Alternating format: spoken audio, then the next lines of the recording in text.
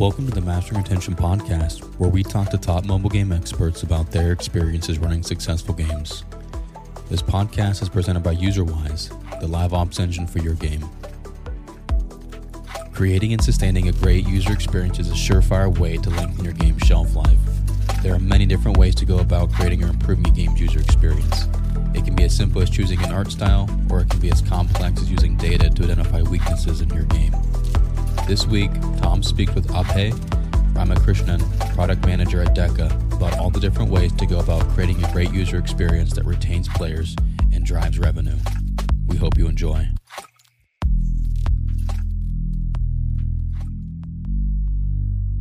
Hi, everyone, and welcome to today's episode of the Mastering Retention podcast.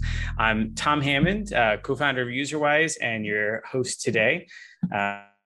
Today, I am delighted to talk to Abhay Ramakrishnan, who is currently at Deca. And I don't know if you guys know anything about Deca games, but they're folks that they buy these super old games that everyone else has kind of written off, and then they turn them into cash cows, and they run them forever, and their community loves them and stuff. So if we're talking about retention and live ops, these guys know what they're doing. So I'm just delighted to have you on the show. But Abhay, before we dive into all the things, I always like to start with how'd you get into games, and what are you doing today?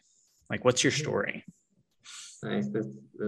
Thanks for having me first. I've listened to almost every episode on the feed. So it's great to be on this podcast. I've worn many hats. At one point, I used to work as an advertising copywriter. Then I shifted to games. Till very recently, I was a senior game designer, and now I've shifted to the product management vertical.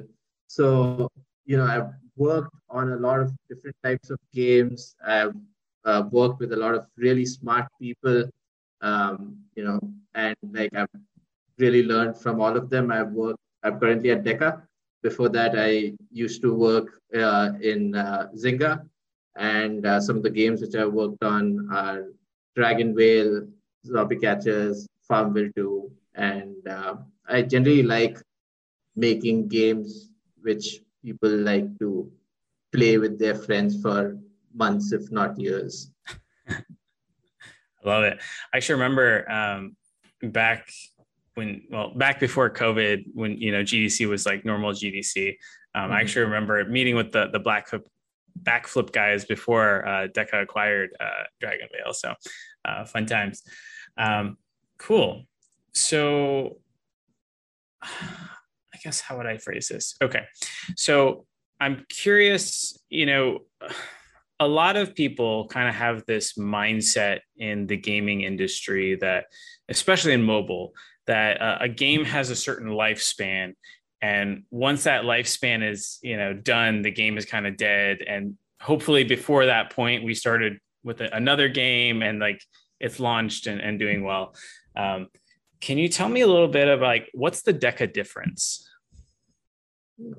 So I think what's also the Deca difference is that we are a company which focuses on this. We really try to find games which are really driven by a community who really cares for those games. So that's one of the things which we really look for when we're trying to get a new game. So once we do decide on that, we try to really fine tune what it means to run that game, go through all the documentation, go through all the data, figure out what worked in the past, reach out to the community.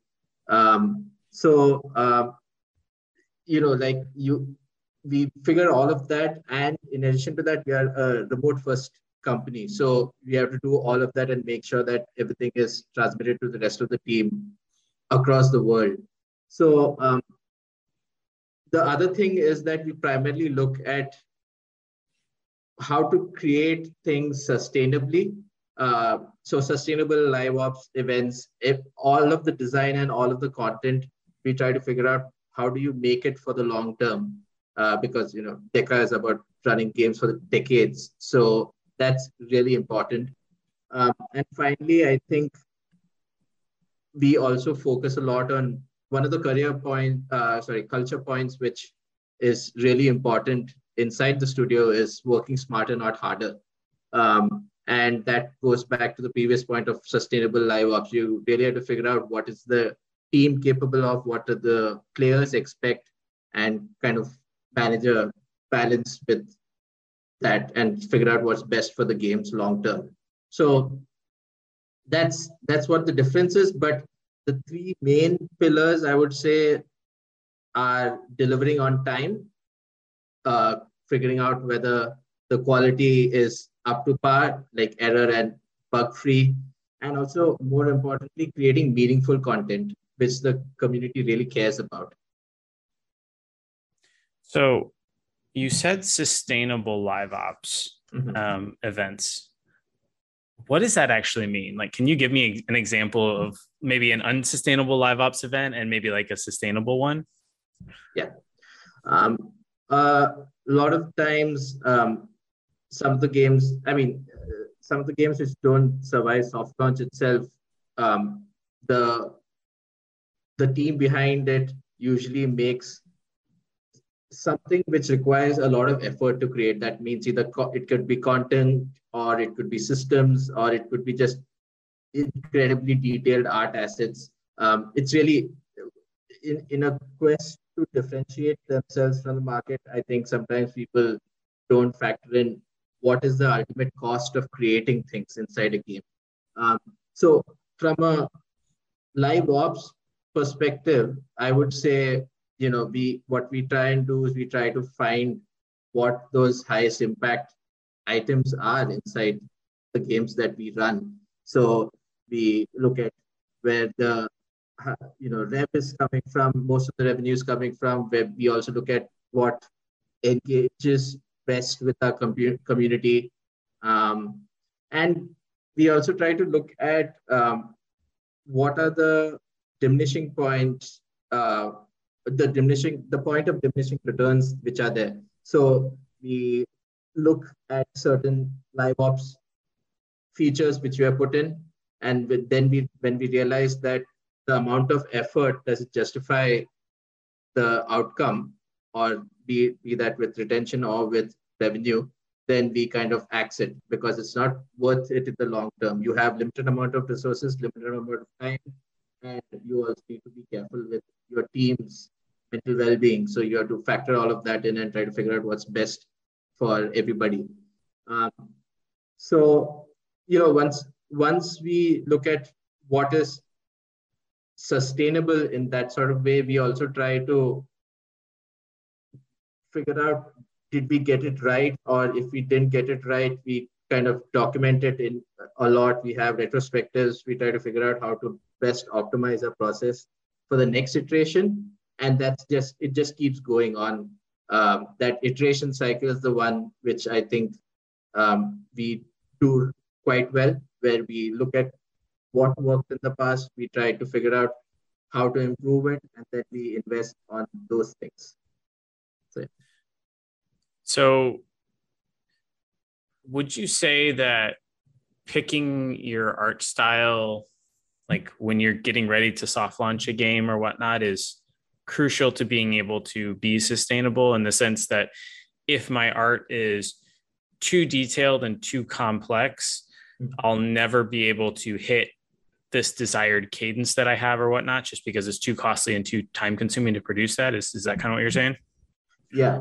I mean, if you look at Decca's portfolio of games, we also focus a lot on 2D games. It's partially an effect of these games are older, but the other aspect of it is also that it's easier to produce those assets.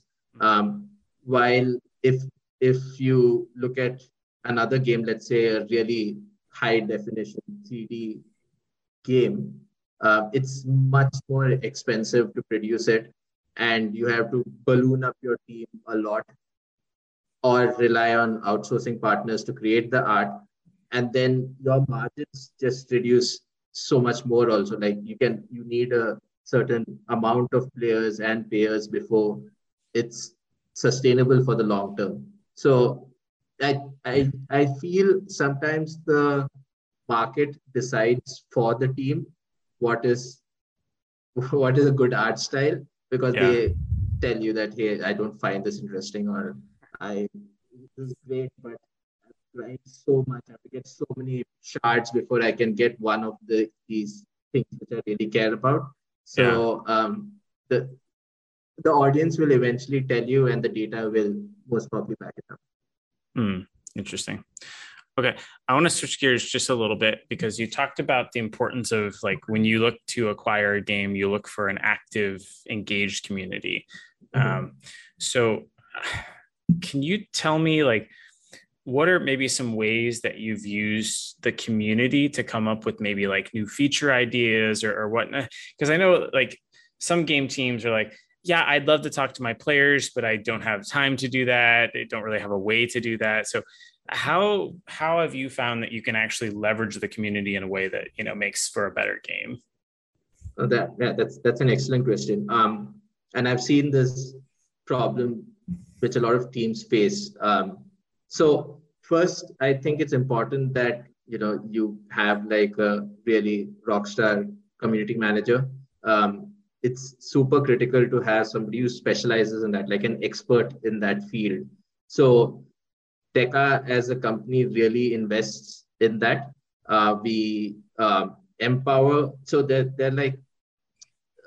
are three sort of pillars which are there. There's like design, community, and data. Like, these are the ways by which I and also the larger team, these are the lenses which we use to figure out what to do next. So all three people, be it the designer or the community manager or the PM, business analyst, all of these three components have an equal stake in the future of the game. So the product team and the design team usually try to figure out what to do, but from very, very early on in the process, we try to rope in the community through the community manager. I think that's super important. You need to go through the community manager, because they will know how to frame the narrative well. Because a lot of the times it's more important to figure out how to say something, even if it's bad news. If it's delivered well, it's better for the game, the community, and also the team. So yeah, like, I think that's how we go about doing it. And from a live ops perspective, I already mentioned that we keep the community in the loop. But what we also do is we have a smaller cohort of players who we kind of identify. We try and get them into a social space, like either Discord server or any sort of platform where they can, it's a much smaller group and they can directly speak to us. A lot of other teams have also done the same. The community manager acts as a channel of information between the rest of the community and the team. We also have a sheet where we keep track of all the ideas which are coming in from the team, and then we prioritize them and we figure out what to add into the game. And finally, for an even smaller subset, we get them to sign an NDA, and we share stuff which the rest of the community will only get to see later on. And those guys are evangelists. They look at features, or they look at balancing. They look at everything inside the game before anybody else in the community does. We trust them. We tell them explicitly that we want their feedback. We know that it is important for us to have these people who have played these games for 6, 7, 8 years. Like, most companies don't have employees who have worked on those games for 8 years, but these people know these games inside out. So we loop them in also very early, and then they give us incredible feedback, which we can quickly iterate on. So yeah. That's really cool. So for these long run games, like how do you wait? Like, let's say Deca buys a new game today, and you come in and you talk to your community. I imagine the things that the community wants is going to be more of those like quality of life things or bug fixes or some of those. So how do you weight those kind of things to keep a happy community versus like new features? Like, does it tend to be for these long run games that you guys focus a little bit more on the quality of life type features because that's what gets your community happy, or what's the balance usually? The first thing, we are a live ops company. So the first thing which we figure out is what is the live ops cadence for the game? What do players expect from the game regularly? And that's the first thing which we address even before looking at quality of life or new features. From a live ops point, if we execute, like if we just got a new game and we execute on the event really well, or two events, and then we get a data pipeline sorted out. We got all of the prerequisites required to figure out that, hey, now the live ops is running really well. Once we do that, then we try and see, once that is stable, because that's directly related to the two most important metrics, which is retention and monetization. If those two are stable, then we move on to not only listening to what the players have been saying, because players have a lot of opinions. So we try to filter those out again to the community manager, and we put numbers to it. We try to prioritize and try to figure out what's best for the game at this point in its life, in its product lifespan. So like that. For example, with Dragon Whale, when we took over, that's what we effectively did for the first few months. We calmed the community down. We told them that, we are here to, we care about the game as much as they do. And we proved that they're capable of doing it by releasing one quality event after another. And once we got that done, then we shifted on to what is the feature which would really either really move the retention metrics, the monetization metrics, or ideally both. And then weight accordingly, and then we start working on those new features. And if a quality of life improvement also directionally helps those things, we will try to fund those also. Interesting. Very interesting. I want to switch gears just a little bit, and we're going to lean in towards talking about data a little bit. But before we get there, I'm curious what your take is on segmentation. So as an example of what I consider bad segmentation or no segmentation at all, I don't know which one. I always found that when I was playing Clash Royale, I would usually have a prescribed deck that I'm leveling up. From my perspective, it should be fairly easy from the data to see that obviously I'm working on leveling up the Expo or the Knight or whatever, because that's the card that I'm requesting over and over again for my clan, and that's the one that I'm putting gold into when I hit it. Like, and once you get up to high levels, like you do that for like months straight. And I always found it weird that whenever I'd go to the store, I'd have these special offers for like some card that like I'd never used, never requested, didn't have in any of my decks. And it just seemed like outlandish. Whereas like, hey, if they gave me a little offer or as part of like a special event, maybe the reward was like the last 10 cards that I needed to be able to like finish that up. Like I would be so focused on buying that thing or engaging in that thing or whatnot. So I think segmentation can make a better player experience if it's done right. But I don't think that many folks actually can get it right.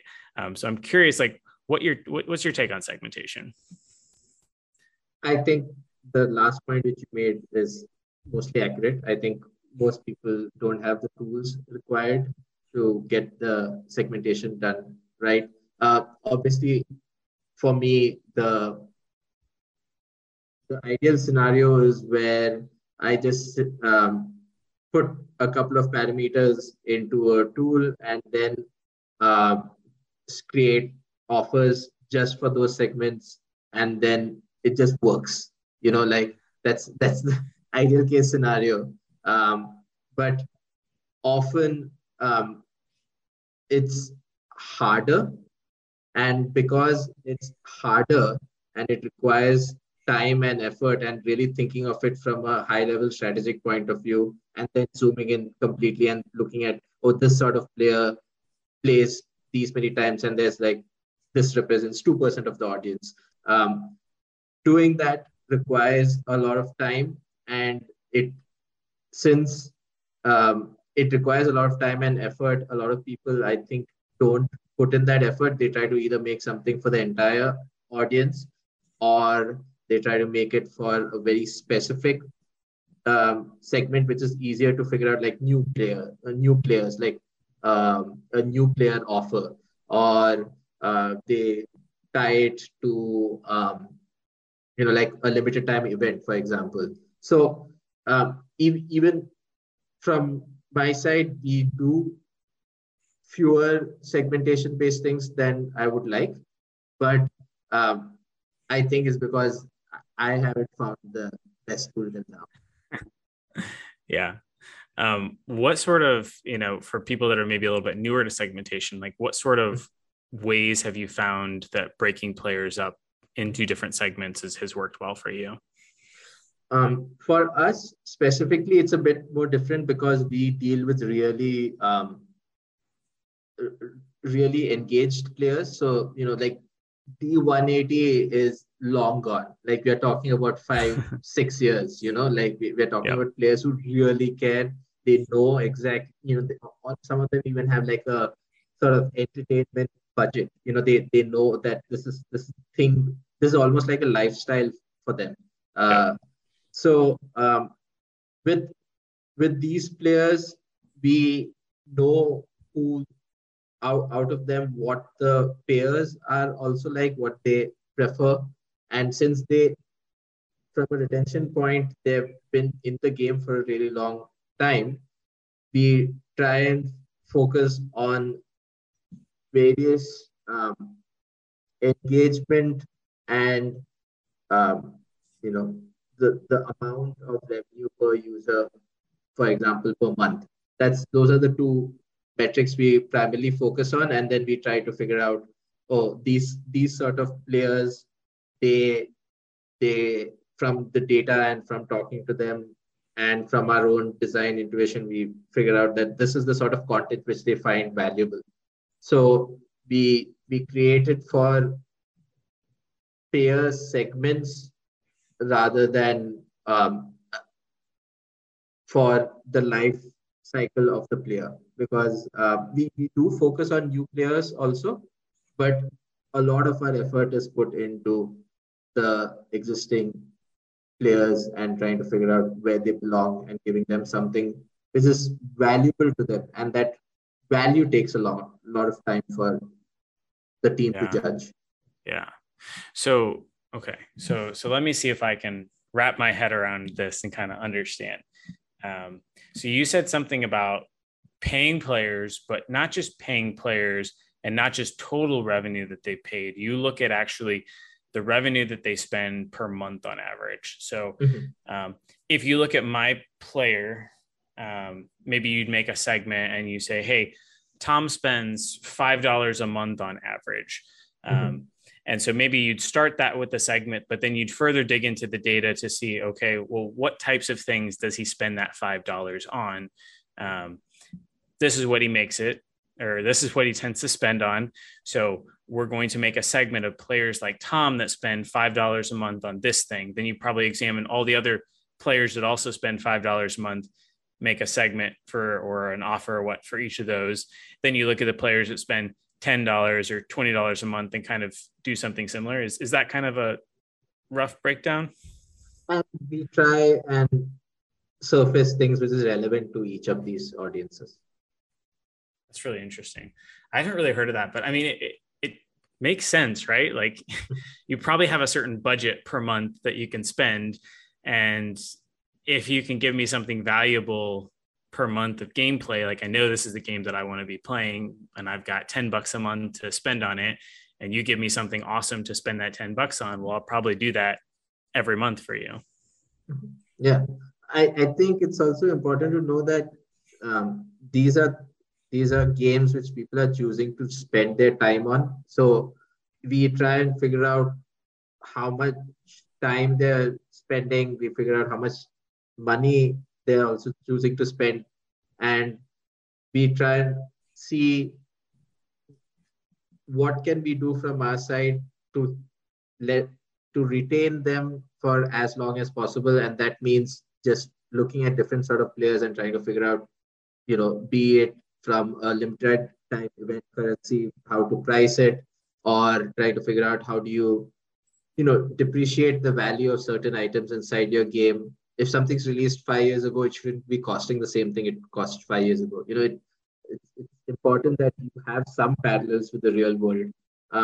And yeah, like this, I think it's really important to respect your audience. And when you do that, and the players will figure it out. And that's one of the things which we have seen time and again, where when we are clear with players of why we are doing things, they usually really appreciate it. And then they almost always give constructive feedback and criticism if we do go the other way. Interesting. Okay.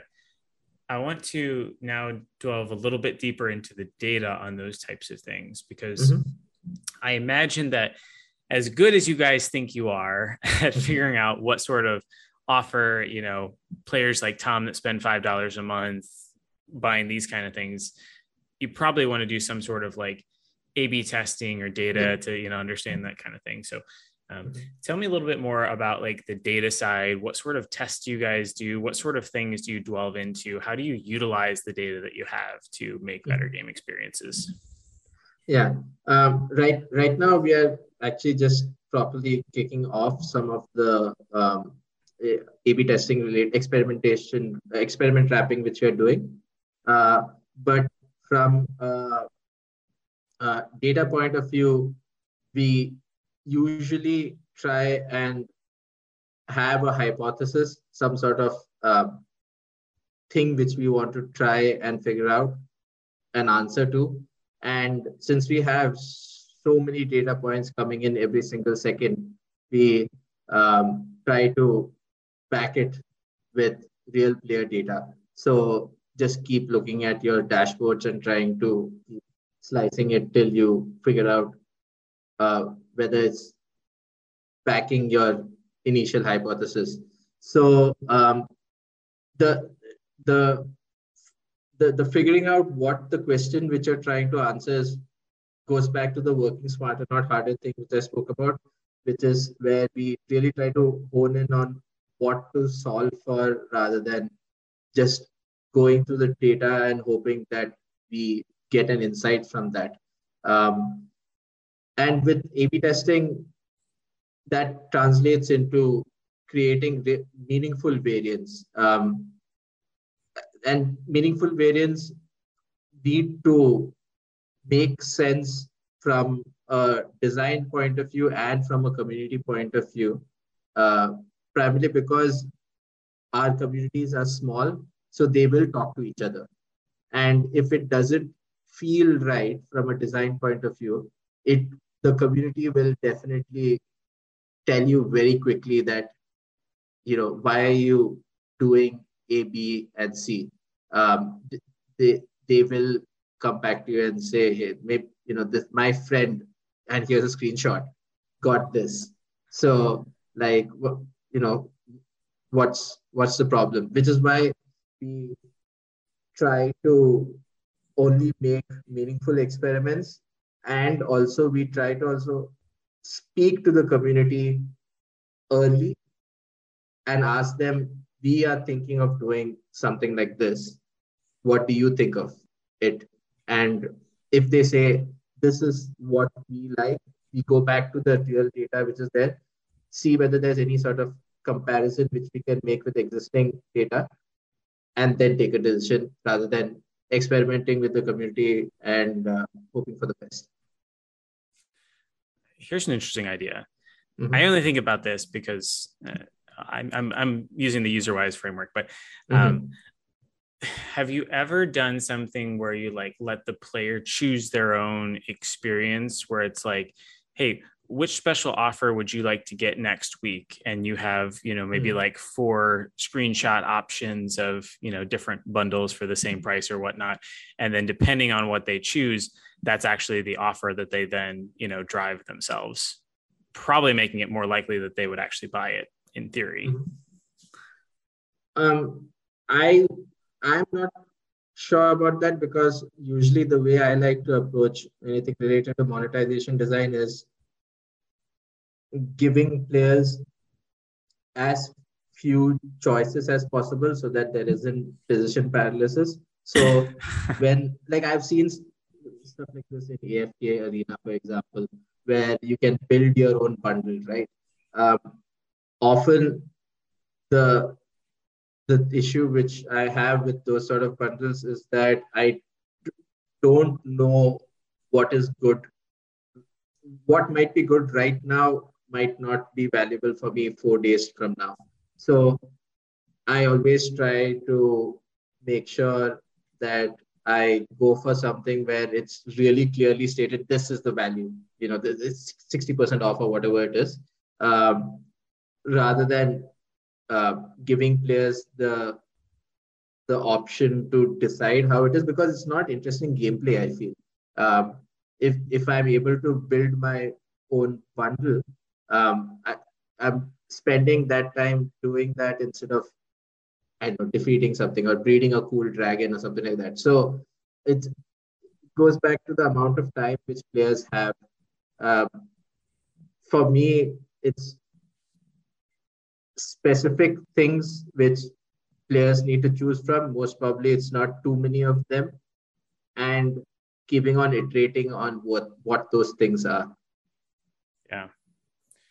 Okay. So I have seen this maybe like in one game, or at least I saw a screenshot of it. But I'm going to talk about a couple experiences that I've had not in a game. And I'm curious your take on if they could translate into the game.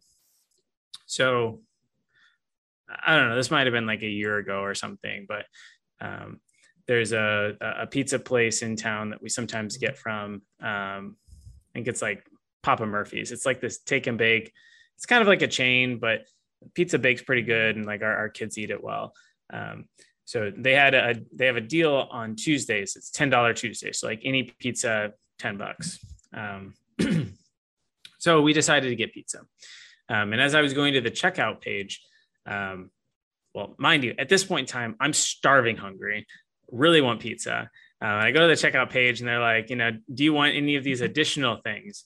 Well, the pizza's $10, but I can also add like cheesy breadsticks for only $5 more. And I can add like some cookies for like only another $5. So I think I might've added those things. And I ended up like doubling the cost of what I was spending. But it was like an upsell. On the flip side, Amazon. So our house was built, it's like really airtight. So we always have to have a dehumidifier, like pulling the stuff out. Otherwise it kind of can get moldy inside, or at least thus our builder told us. So bought one, eventually it died. Don't know why. It just kind of stopped working. So I had to go buy another one on Amazon. So as I'm shopping on Amazon, I go to buy a dehumidifier. And, I got in my cart, I go to the checkout page, and they said, customers that bought this also frequently bought this other thing. What was this other thing they recommended?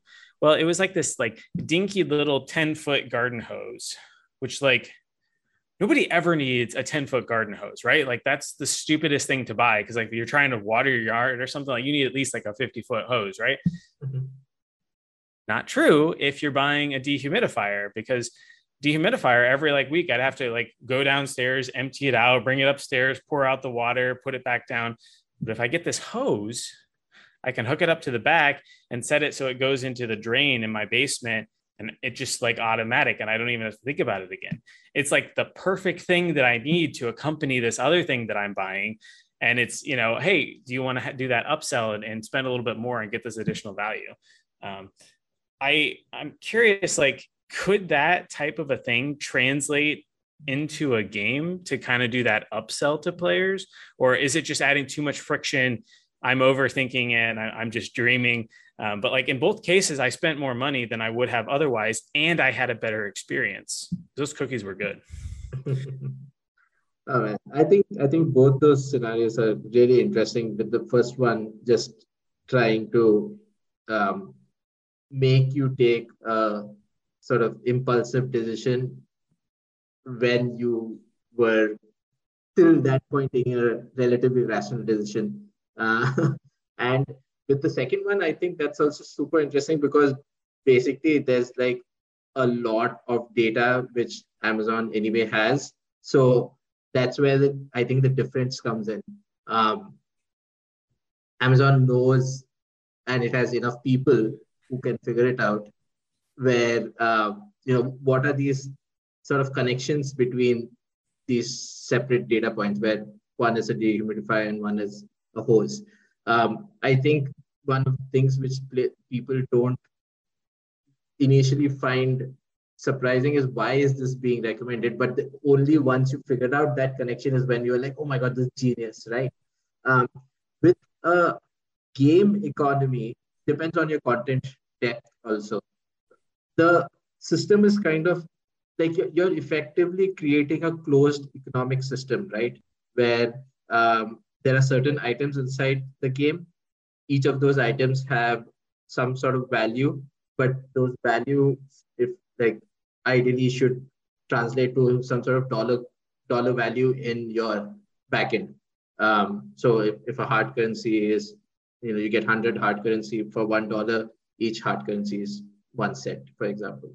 So if there's a upsell system which is created inside the game, first you need to be sure that you have the right people to be able to implement it and keep iterating on it till the player understands that you're doing it for their own good. It needs to have some sort of benefit to them. And I think that is where the hardest things are, because creating that system and recommendation algorithms in general are incredibly hard. So if you have a limited menu, for example, what the pizza place had, then you can upsell a dessert, because at that point, I want to just complete my need in some sort of way. But if your game has, it's unlikely, but if your game has 100,000 pieces of content, then figuring out which content is interesting with which other content is going to require a lot of effort from just trying to figure out what the connections between these two things are, and it'll require a lot of iteration with the community. And I think that is where a lot of game studios don't get too deep into it, because it takes so much effort just to make a fun game that if you have a dedicated set of people just working on the upsell or the recommendation offer, then you're taking resources away from making the game. And that's why initially I was saying that I don't see the advantage, but that's because I've always worked in teams where we're trying to focus on how to make the best live ops experience as possible. Mm-hmm. And when you focus on that, you're effectively taking away resources away from making the live ops feature, or making a new feature, or making a quality of life improvement. So unless there's a plug and go system, it's hard. Yeah. No, that's interesting. So thinking about live ops a bit, can you tell me what sort of like tools and systems you really need to be able to deliver? Like you talked about this work smarter, not harder type of experience. So like what sort of tools and systems do you need to be able to deliver this kind of consistent, ever improving gameplay experience? I guess the first thing is just like really robust documentation of what the content is inside the game. Ideally, you should be able to also figure out very quickly what the value of each of these pieces of content are. I think that's the bedrock. Then on top of that, access to tools like Firebase or to Tableau, and just trying to figure out what's going on inside the game at any given point of time quickly. That's the next thing. And the third thing, which is more soft, is deciding at what point to reach out to your core set of community players and asking them for help. I think those are the three things. Very cool. I know you said like having a community manager is like, super important and stuff. How do you pick those players that you sign NDAs with that are, going to be able to, like, I imagine like some players, especially if I'm showing them like balancing and stuff, like I can't imagine like, like my little brother works on Warzone, doing data science. And a lot of what he does is balancing the different guns and stuff like that, which I think can be incredibly hard because certain guns, if you put them in the hands of a certain player, they're just like insanely accurate because they just like blow people away. But everyone else that gets that like thinks that gun is like super underpowered because they never kill someone because they like lack that aiming skill depth or whatnot. So going through that level of balancing and stuff, I think could be really intense for certain players. Like, how do you pick which players would be able to do that type of thing? Yeah, that's a fantastic question. And how we go about doing it is that since we have players who have played our games for 6, 8, 10 years at points, they kind of know the game inside out. And they also bubble up in existing social networks. So you most probably know a player from your game who is very vocal about what they like or what they don't like.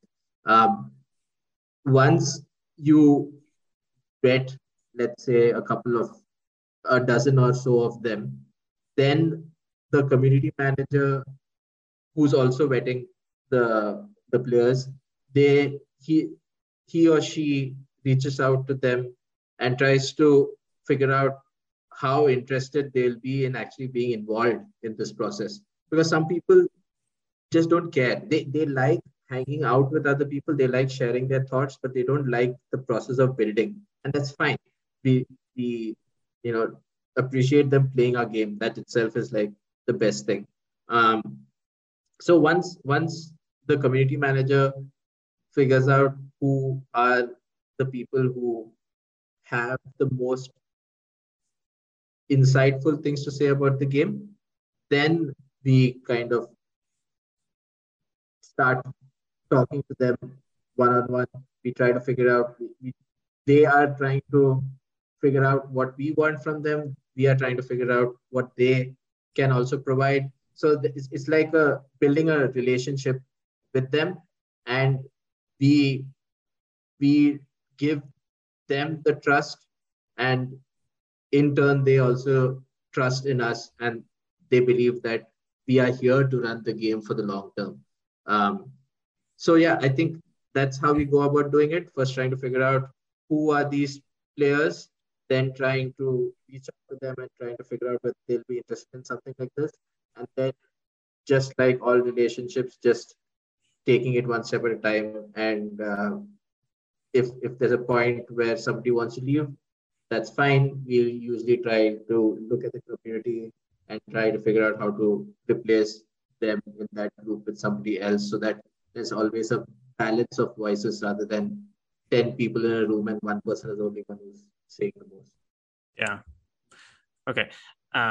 In the last 5 minutes here, I want to talk a little bit about the kind of design pillar that you talked about. So one of the things I think you said is play your game every day, which I think everyone should do. It's very easy not to sometimes. And I've seen some bad things happen if you don't do that. But the other one is figure out what your competition is doing. I've seen some people that focus too much on competitor games and whatnot. So I'm curious, what's the right balance of how often should you be playing competitor games? How should you be analyzing the new features and things that come out? Because I think it's very easy to feel like, oh, they release this thing, I need to get a feature out just like that, immediately, or the sky's going to fall.